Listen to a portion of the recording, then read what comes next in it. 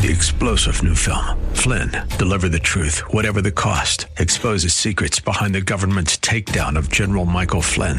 Flynn knew what the intel world had been up to. He ordered the first audit of the use of contractors. This set off alarm bells. He told the truth. He was the most dangerous person for Donald Trump to hire. They had to get rid of Flynn. Flynn, deliver the truth, whatever the cost. Available now. Watch it today. Go to salemnow.com. salemnow.com.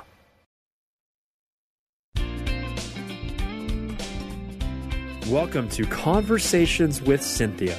Cynthia Hyatt is a relationship expert, executive consultant, life management coach.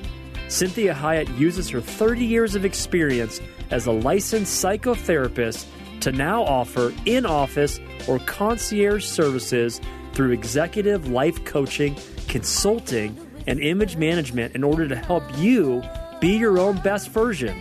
Cynthia Hyatt also specializes in speaking to groups worldwide about how to be successful in your relationships, as well as artfully handling life's challenges.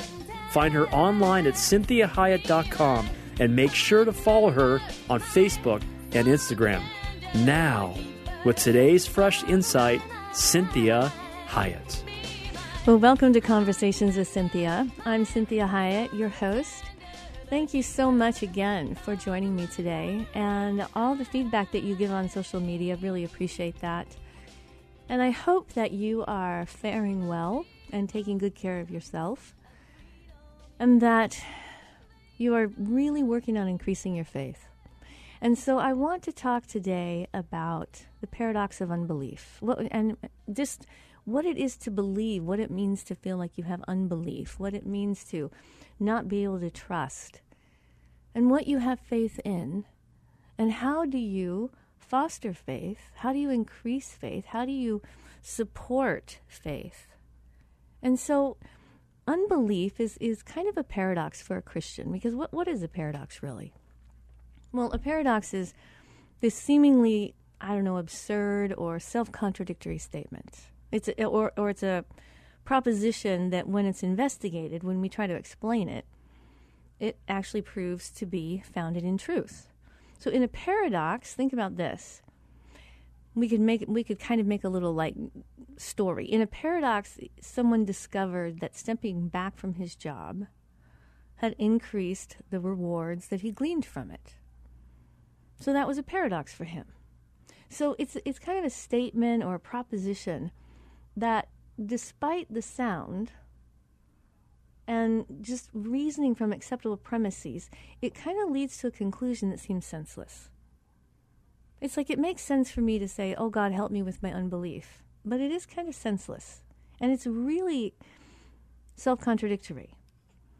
So it's a conflict that happens. It's a situation, a person that combines this contradictory feature or qualities of something. It's like mixing together things that don't match.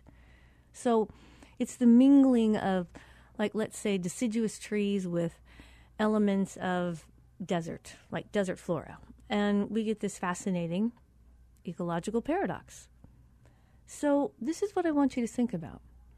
To truly believe, truly, means to have faith that God is alive, is active, and is keenly interested in me today. So let's look at that verse in Hebrews chapter 11, verse 6. It says, "But without faith, it is impossible to please him. For he who comes to God must believe that he is." And this is what's difficult, is this faith in something that's unseen. And we kind of have a tendency to ascribe a whole bunch of things onto God that we think that if he does these things, then I can have more faith in him. And so this is where we want to look at this as more of a relational issue. And I want you to understand that there are many things when it comes to really being a Christian and really having faith. And that was things, we have faith, we have hope, we have love, we have truth. And hope is one of the foundational aspects of faith. Because hope is this key concept that the hoper believes in this individual or this entity or a way of thinking, And it really is something about I'm hoping in something. So I'm placing my hope in this, and I'm believing that it will come to be. So when we think about hope, this is one of the 3 theological virtues of being a Christian: faith, hope, love. And so hope is in the Bible, and it means a strong and confident expectation of future reward. Now, you want to think about, this is a global statement. Expectation, the confident expectation of a future reward. Well, the problem that humans have is that we have a tendency to want to qualify what that future reward is, because we think we know what we need and what we want better than God. Excuse me. So thank you for your prayers about my allergies. I so appreciate them. They are so frustrating this time of year. So thank you for just hanging in there with me. Okay, so we get back to, let's look at Titus chapter 1, verse 2. And in modern terms, hope is kind of akin to trust, and it's this confident expectation. So the Apostle Paul talks to us about that hope is this source of salvation for Christians. For in hope we have been saved. If we hope for what we do not see, then with perseverance we eagerly await it, right? So this is where we want to look at this idea of what is hope, and how do we hope to increase our belief? And this is where these things sound very similar, but they are very different. So let's look at this verse in the Message Bible, and it's Mark chapter 9, verses 19 through 27. And this is what it starts out by saying. Jesus said, "What a generation! No sense of God. How many times do I have to go over these things? How much longer do I have to put up with this?" And then he says, "Bring the boy here." And they brought him. When the demon saw Jesus, it threw the boy into a seizure, causing him to writhe on the ground and foam at the mouth. And he asked the boy's father, "How long has this been going on?" And the father said, "Ever since he was a little boy." Many times he pitches fits, and it throws him into the fire or the river to do away with him. If you can do anything, do it. Have a heart and help us. And Jesus replied with, if. There's no ifs among believers. Anything can happen. And no sooner were the words out of his mouth than the father cried, "Then I do believe. Help me with my doubts." Now that is the paradox. I do believe, Jesus, but I'm a human and I have doubts. I don't feel solid in it. I don't feel like I can really stand on it. And so it goes on to say in verse 25, seeing that the crowd was forming fast, Jesus gave the vile spirit its marching orders. He said, "Dumb and deaf spirit, I command you, out of him and stay out." And screaming, and with much thrashing about, it left. So the boy was pale as a corpse. So the people started saying, "He's dead." But Jesus, taking his hand, raised him, and the boy stood up. So where? In whom do you trust? Whom do you believe in? Whom do you have faith in? Where is your faith? So yes, maybe in politicians, because they are intended to serve the people. Maybe in my parents. Maybe in pastors, friends, spouses, doctors, lawyers, etc. But who and where do I place my ultimate faith in? You see, it must be in God. It must be in Jesus, our Savior, not in mortal man. Now, God uses humans to deliver and do his work. But we believe first in God and then in man. And when we end with faith in God, again. So we begin with God, we end with God. So I want you to think of it like this. It's a sandwich approach. God is the foundation. The people that are supposed to be being used by God are in the middle, and then on the top is God again as the covering. So in our faith, yes, we include humans. God uses humans all the time. He loves to use humans to do his work. But we want to start our faith, our belief, foundationally in the thing that is God. God does the thing. However he chooses to do it, is different, and there's a myriad of ways he does things. But our faith is first in God. Then we might have some belief in the humans that God is using.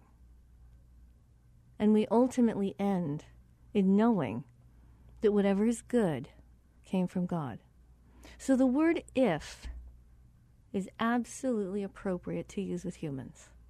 But with God, I don't think so. So we can say, I have a lot of faith in you. I hope you do a good job. I want to believe in you. But think about if we use that language with God. And the hard part here is the way God does things. And we're in the midst of this really difficult time right now in our world with this pandemic that we are absolutely fighting. And it's confusing, and the information is contradictory. And it's hard to know what we can believe in. But what do we know is true? So we want to ultimately understand that in any situation in our life, no matter how big, no matter how small, that if is not a word with God. God can do anything, far more than you could ever hope for or imagine. So God can do anything. There is no if. It's how. How is he going to do it? And the way he does it has everything to do with whether I recognize it as God. So let's look at this verse. This is Luke chapter 11, verse 11, and this is out of the International Standard Version. And it says, "What father among you, if his son asks for bread, would give him a stone? Or if he asks for a fish, would give him a snake instead of a fish? But what would a good father give a fish to a child for if," let me say this to you. So looking at that verse, would a good father give a fish to a child if he was allergic to fish? He learns the child, doesn't he? So this overall, example of, if your son asks for bread, would you give him a stone? And if he asks for a fish, would you give him a snake? But what we want to think about is, that's the idea, that why would God refuse our request for a good thing and give us something bad in return? But at the same time, we know God would not give a child a fish if he were allergic to them.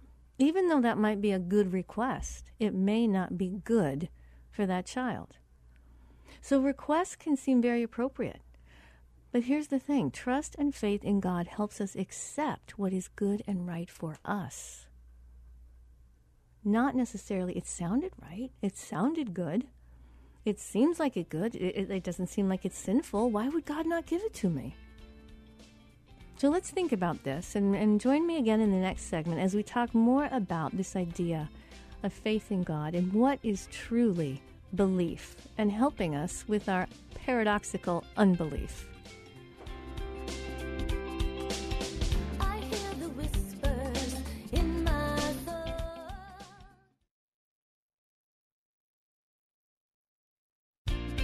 Well, welcome back. I'm Cynthia Hyatt, your host, and you are listening to Conversations with Cynthia. Thank you so much for joining me today. And we are talking today about the paradox of unbelief and what that really means. And I know that you share this with me as well, I'm sure, at different times in your life, this feeling that I believe in God, but I don't know if I believe he's going to actually do it or if he'll really do it for me. And so when we look at what a paradox is, it's this absurd or self-contradictory statement or proposition that when we investigate it or it's explained, it's like, wow, that may prove to be really founded or very true.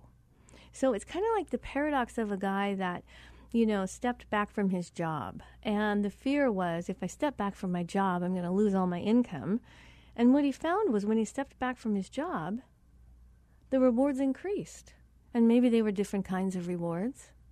But there was that paradox of these two things don't seem to fit. Quitting my job makes my life better.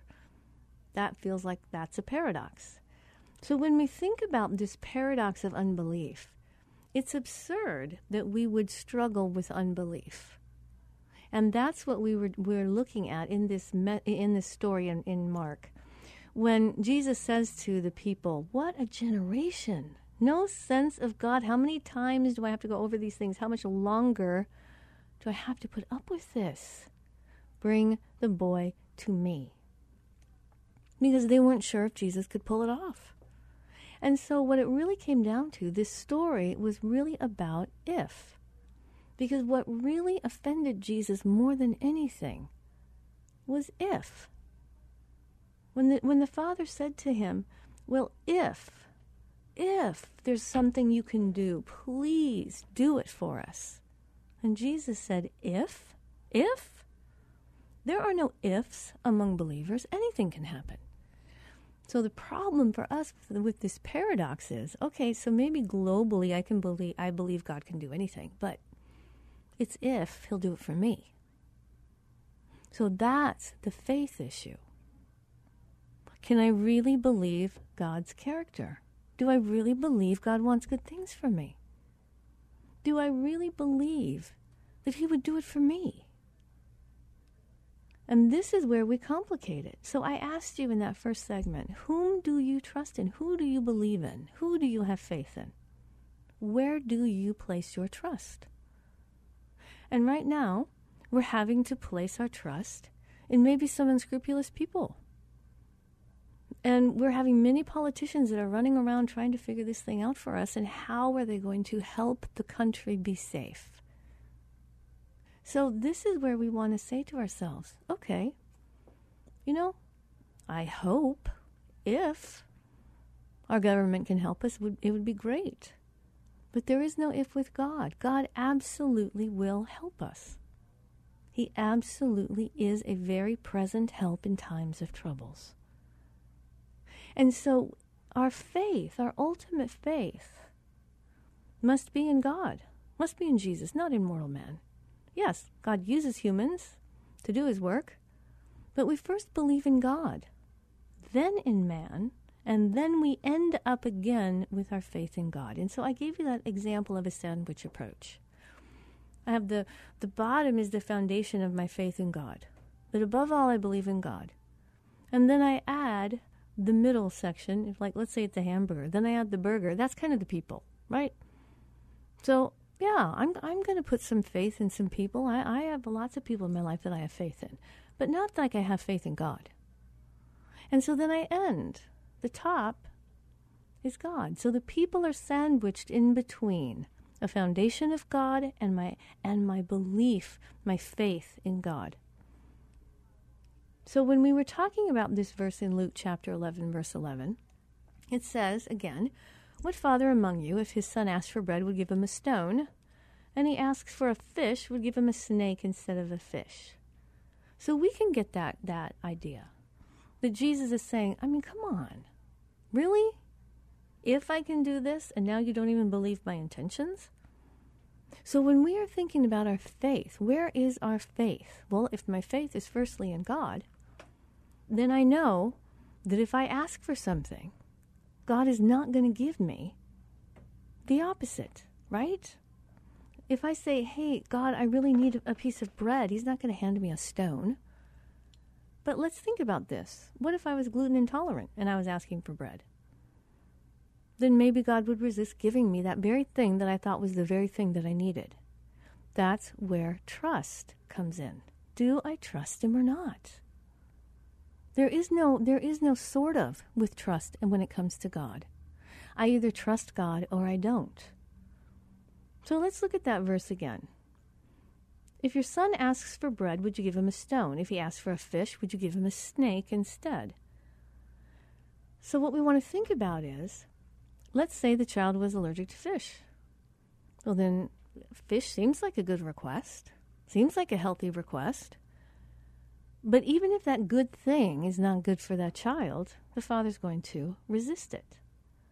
So requests can seem appropriate to us, but our trust and our faith has to be in God. Because God helps us accept what is good and right for us, not what we think might be good and right. So good parents withhold and consequence children in healthy ways. So even if the child was bad, A good parent wouldn't withhold a good thing. So a good parent would say, yes, my child's in timeout right now, or yes, my child is grounded for the rest of his life, but I'm not going to withhold food from him. And so this is how God is working with us.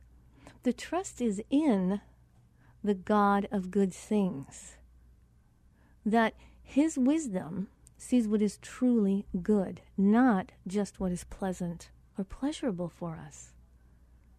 So that doesn't mean that we can't trust in people.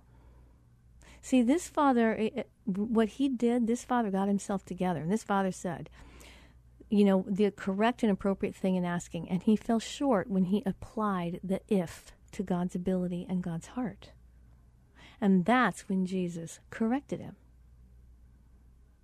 So this is what we want to think about when we're looking at that verse, that Jesus looked at the man and said, if, of course I can. And so what the man did was he got himself right side up, and he said, of course you can. Help me with my unbelief. That his unbelief then really became accurate. It wasn't in Jesus. He wasn't not believing in Jesus. He was believing in the goodness. Is Jesus going to really do this for me? Does he have a heart to do this for me? And that's when Jesus finished out the entire problem and he fixed it. And this is where it's really important for us to understand our intentions and our relationship with God. That I ultimately want to go to God in a way to honor God by knowing he's a good God. Why wouldn't he do the perfect, right, best thing for me? If he was willing to lay his life down for me, why would he be opposite of his character now? So the problem becomes, do I believe that he's going to do these things, or am I worried about my relationship with God, that maybe the way I'm living my life might inhibit his ability to do good things for me? So we're going to talk about that in the next segment. This is Cynthia Hyatt with Conversations with Cynthia. Join me in the next half hour.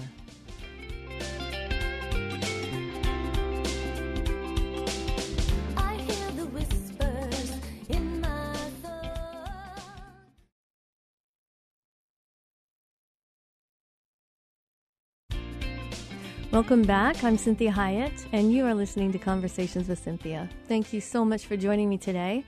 And we are talking about belief.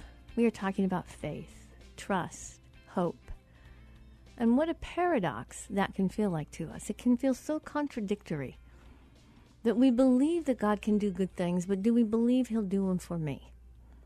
And so let's read this passage again. In Mark chapter 9, verses 19 through 27, and this is out of the Message Bible. It says, Jesus said, "What a generation, no sense of God.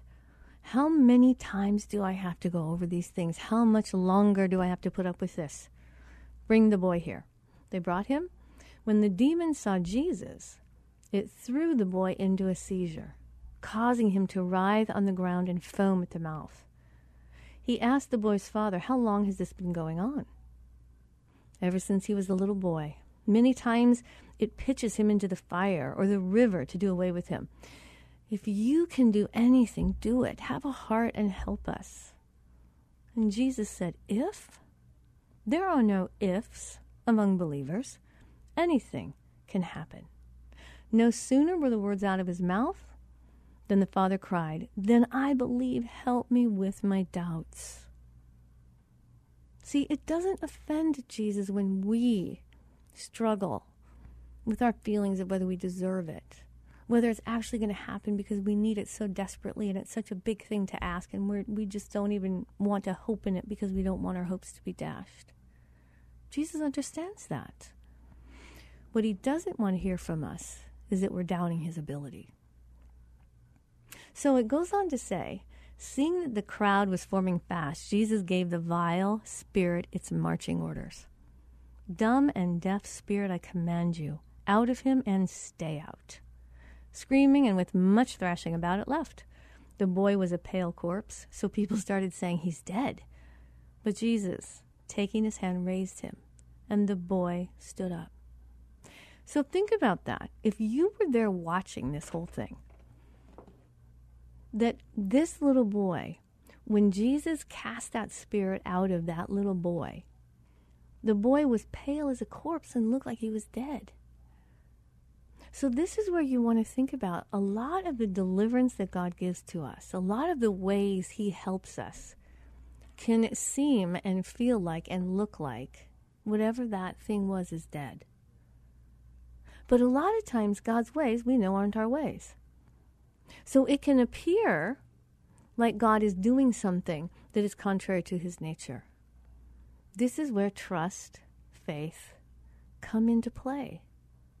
That we don't use the word if with God. We don't say, well, if he loves me, or if he can, or if he's willing, if he has time. We say, if God can do anything. So we want to ask God to help us with our side of the street. What do I think about whether or not I need it, want it, should have it? How much do I condemn myself in the process?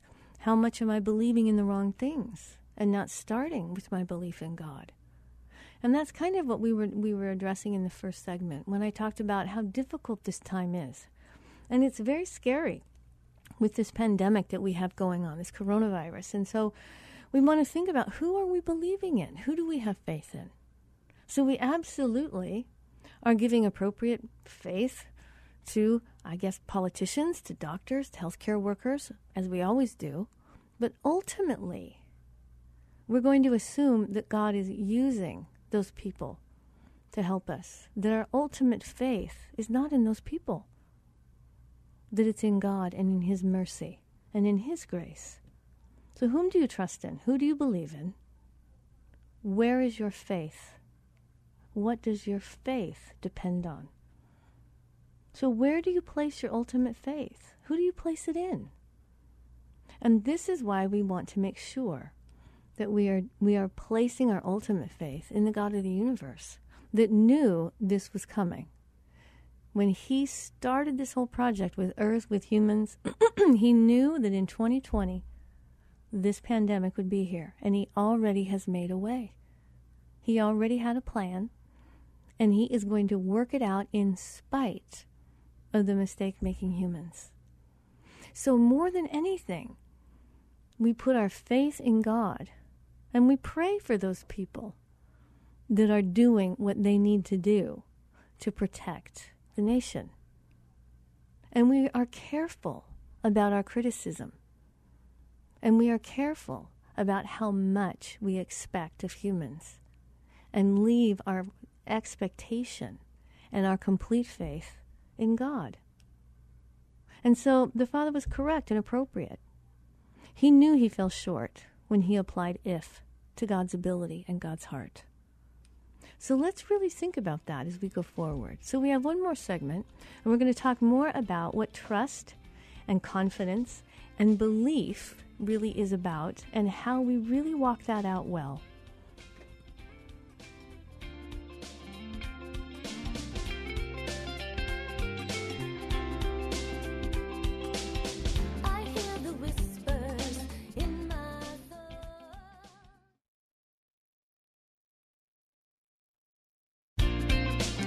Welcome back.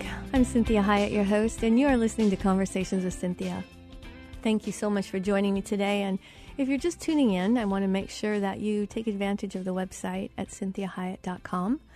And all the shows, are not all the shows, but the most current shows are on the website. You can also download them directly from the website, send them to people. And we also have study guides that are available for the shows if you want to listen to the show again and maybe really put some of that into practice and get a better understanding of what we talked about today. You can also use it for small groups as well. So thank you also very much for your appearance on social media. And I'm just excited about the new things that we have coming this year. So we are talking about the paradox of unbelief. And we really talked about that in length, that story about the father with the little boy that was deaf and mute. And that Jesus cast the vile spirit out of him and delivered him. And the whole entire essence of that story was the only thing that offended Jesus I mean, I guess if we could say he's offended, he was not happy, was when the Father said, if you can do something, do anything for us. And Jesus said, if. There's no if. Because when we are believing in God, we don't think if God can do it. What we're saying, essentially, when we think, well, if God can do it, I hope he does, we're concerned that he doesn't want to do it, or that we're not good enough to have it from him, or that he is not willing to do whatever it is that we need to have done. So we really want to practice understanding what belief is. Belief is in him. It's not belief in myself, and it's not belief in that I'm going to be good enough to get God to do something for me. That my belief is ultimately in God's ability, and that's unquestioning. That's an unquestionable issue. So when we think about this, we want to say to ourselves, okay, so maybe I don't really have a belief issue. Maybe it's a trust issue. Maybe it's my feelings about myself or the situation that I've gotten myself in. I feel guilty about that situation. Or I'm not seeing concrete evidence that God is really working on my behalf or taking care of the people that I love. And so maybe I'm not able to trust him. I believe he can. I just don't trust that he'll do it for me. Or I don't trust that I am worthy of having him do that for me. So when we think about this issue of trust, we want to think, what is trust? Well, trust, when we think of it as a noun, that is firm belief in the reliability of something, in the truth of the strength that someone or something has. So our relationships are built on trust. If we don't have trust in our relationships, we have a very difficult time with intimacy. So if we think about trust as a verb, then it's kind of believing in the reliability or the ability of someone or the strength that they may have. And so we may say things like, I really can depend on them. I can really trust in them. I'm banking on it. I can count on it. And this is part of relational pieces that we want to be thinking about. So I can have a lofty thought that I know that God can do it and I trust God's ability. But the relationship piece of trust is believing he will do it for me, that I trust God for me. And this is where we saw in that story, in verse 24 in chapter 9 of Mark, it says, the father instantly cried out, I do believe, but help me overcome my unbelief. So to truly believe means to have faith that God is alive. He's active.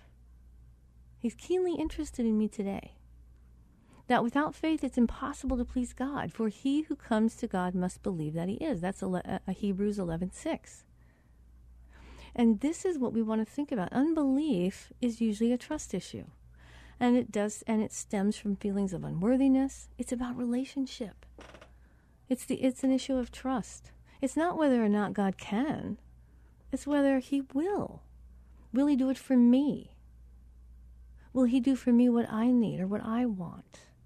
So what do I believe about my relationship with Father God, with Jesus? That's what I want you to be thinking about today, because that helps you put appropriate trust or faith in humans. That you're not trusting in them over God, and that you're not only trusting in God and not in humans. That we trust in God first, and then we watch God work through humans. And so this is when we realize that this is truly an issue of trust. It isn't whether or not God can, it's whether he will. So it's about my relationship. It's hoping God will do it and trusting he will. So the little boy in this story of Mark chapter 9, the son trusted his father. So this is a great example that the father was then needing to trust Jesus, his ultimate father. So the little boy trusted his father, and wherever the father took him, the son relied on his father. He depended on him, and he believed that his father had his best interests in mind for him and did whatever the father had him do. It was all about relationship. Again, an example that we are to have the faith of a child of entrusting in God for what we need and what we want. So what was happening here is that the son was doing the exact thing that God wanted the Father to do. He wanted the Father to believe in Jesus in the way that this little boy was believing in his Father and trusted his Father and trusted where his Father took him. So children, they simply tell their father or mother what they need and want. Most children are very trusting, and they simply believe that the parent will give them always what is best, and they believe their parents' intentions. They believe in their parents' heart, and they trust their parents. And they're not ashamed to ask for what it is, even if it seems outrageous. So that's the lesson here for us today. Now, I'm not saying that every one of us had these great childhoods and could believe in everything our parents were doing and believed all of our parents' intentions. What I'm saying is that is a example of how God wants us to feel about Him. He's not saying that we have perfect parents, but it is natural. What it is natural for children to tell their father what they need and what they want. And it is natural, until children learn not to trust, it's natural for children to trust their parents implicitly and to believe their parents have goodwill toward them. And they believe in their parents' intentions and in their parents' hearts. And they trust. So that is what is natural. So if you weren't able to do that with your natural parents, I don't want you to withhold that from God. So I want you to say that ultimately, God's your Father anyways, and what He was doing was hoping that the earthly parents would reflect Him to His children. So if your earthly parents were not a good reflection of God, you don't want to take that out on God. You want to make sure that you're saying, God, I was raised by imperfect parents. Maybe they did some things well, maybe they did other things. It was an abysmal failure. And this is where you want to say that's part of the forgiveness process for me. But ultimately, my faith is in God and then in humans. So the lesson today is stop thinking for God. Just simply, as a child, tell Him what you need. Tell Him what you want. Tell Him what your fears are. If you have a hard time trusting and you say, I don't know, God, I trust, I believe that You'll do good things. I'm trying to trust that You'll do them for me. But help my unbelief. Help my struggle with trusting. So I love this verse. This is Matthew chapter 7, verse 11. And it's out of the Message Bible as well. And it says, don't bargain with God. Be direct. Ask for what you need. This isn't a cat and mouse hide and seek game we're in. If your child asks for bread, do you trick him with sawdust? If he asks for fish, do you scare him with a live snake on his plate? As bad as you are, you wouldn't think of such a thing. You're at least decent to your own children, so don't you think the God who conceived you in love will be even better? So I love that. It says, don't bargain with God. Be direct. Ask for what you need. Specifically, just say. And if you don't even know what you need, but you know you need something, say that. God knows everything. It's impossible to trick God. He knows when we're lying. So we might as well just tell Him what we need. And trust that why would He have died for people if He wanted to give them bad things? So this is a really important concept when we think about love, that is where this all comes down to, is love. And love is this intense feeling of deep affection, and I have to tell you, that's how God feels toward you. It has nothing really to do with you. He loves you with deep affection. He has tremendous commitment to your life, even when you're not committed to it, and even if you're not committed to Him.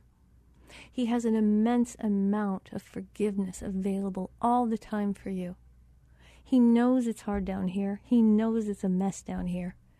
And He's working through people to really help save His world. That's what He's doing. And He's doing it one person at a time often. So I want you to think about this intense feeling of deep affection that God has for you. And this is where we stop thinking for God. We stop questioning his love. Just ask for what you need. Ask for what you want. Trust that your Father is going to do what is best for you, that his timing is impeccable, that God is trustworthy. See, we complicate it so much. We try to think for God, and some of this, like we said, is a relationship issue. It's trying to understand God's ways as try to figure out the system so that we figure out the rules, kind of. So it's kind of like, if I do this, then maybe God will do that. And this is kind of like a child who's thinking, well, if I clean my bedroom every day for a week, Dad'll buy me the bicycle I want, right? So, I mean, don't get me wrong. I do believe there is a cause and effect. And I do believe that our sins can close doors. But that word, that's the operative word. It can close doors, and it also, God can open doors. So he can even open doors that we closed out of our own sin, or that were closed inappropriately on us. So this is what we want to be thinking about. How many characters in the Bible do we see struggling with sin, and God still used them and blessed them? I think we must concentrate firstly on God's love for us, his desire to bless us, his understanding of who we are, the fact that he knows us better than we know ourselves. He died a heinous death in order to be with us, and that we have the promise that he will never withhold a good thing from us. He wants to spend eternity with us. And I love this verse. This is Psalms 84:11. We're going to end with this. It says, "One day spent in your house," this is a beautiful place of worship, "beats 1,000 days spent on Greek island beaches. I'd rather scrub floors in the house of my God than be honored as a guest in the palace of sin." All sunshine and sovereignty is God's generosity and in his gifts and his glory. He doesn't scrimp with his traveling companions. It's smooth sailing all the way with God of the angel armies. That one day with God is better than a lifetime that we may have here on earth. So he is our sun and our shield. So for those of you who struggle with condemnation, living with integrity does not mean living perfectly. You don't expect your kids to live perfectly. So the biggest paradox or dilemma for parents really is not giving children everything they want. So this is what I want you to think about. This is a trust issue. It's believing God truly loves us, and that his love is not conditional. And it emanates from this issue with God that we many times can't trust him. So God is a God of love, and he loves you very deeply. Have a blessed week. This is Cynthia Hyatt with Conversations with Cynthia. To hear today's program again or to share it with someone else, please go to CynthiaHyatt.com. That's CynthiaHiett.com. Follow Cynthia on Facebook, Instagram, Twitter, LinkedIn, and iTunes. Until next time, remember, be your own best version.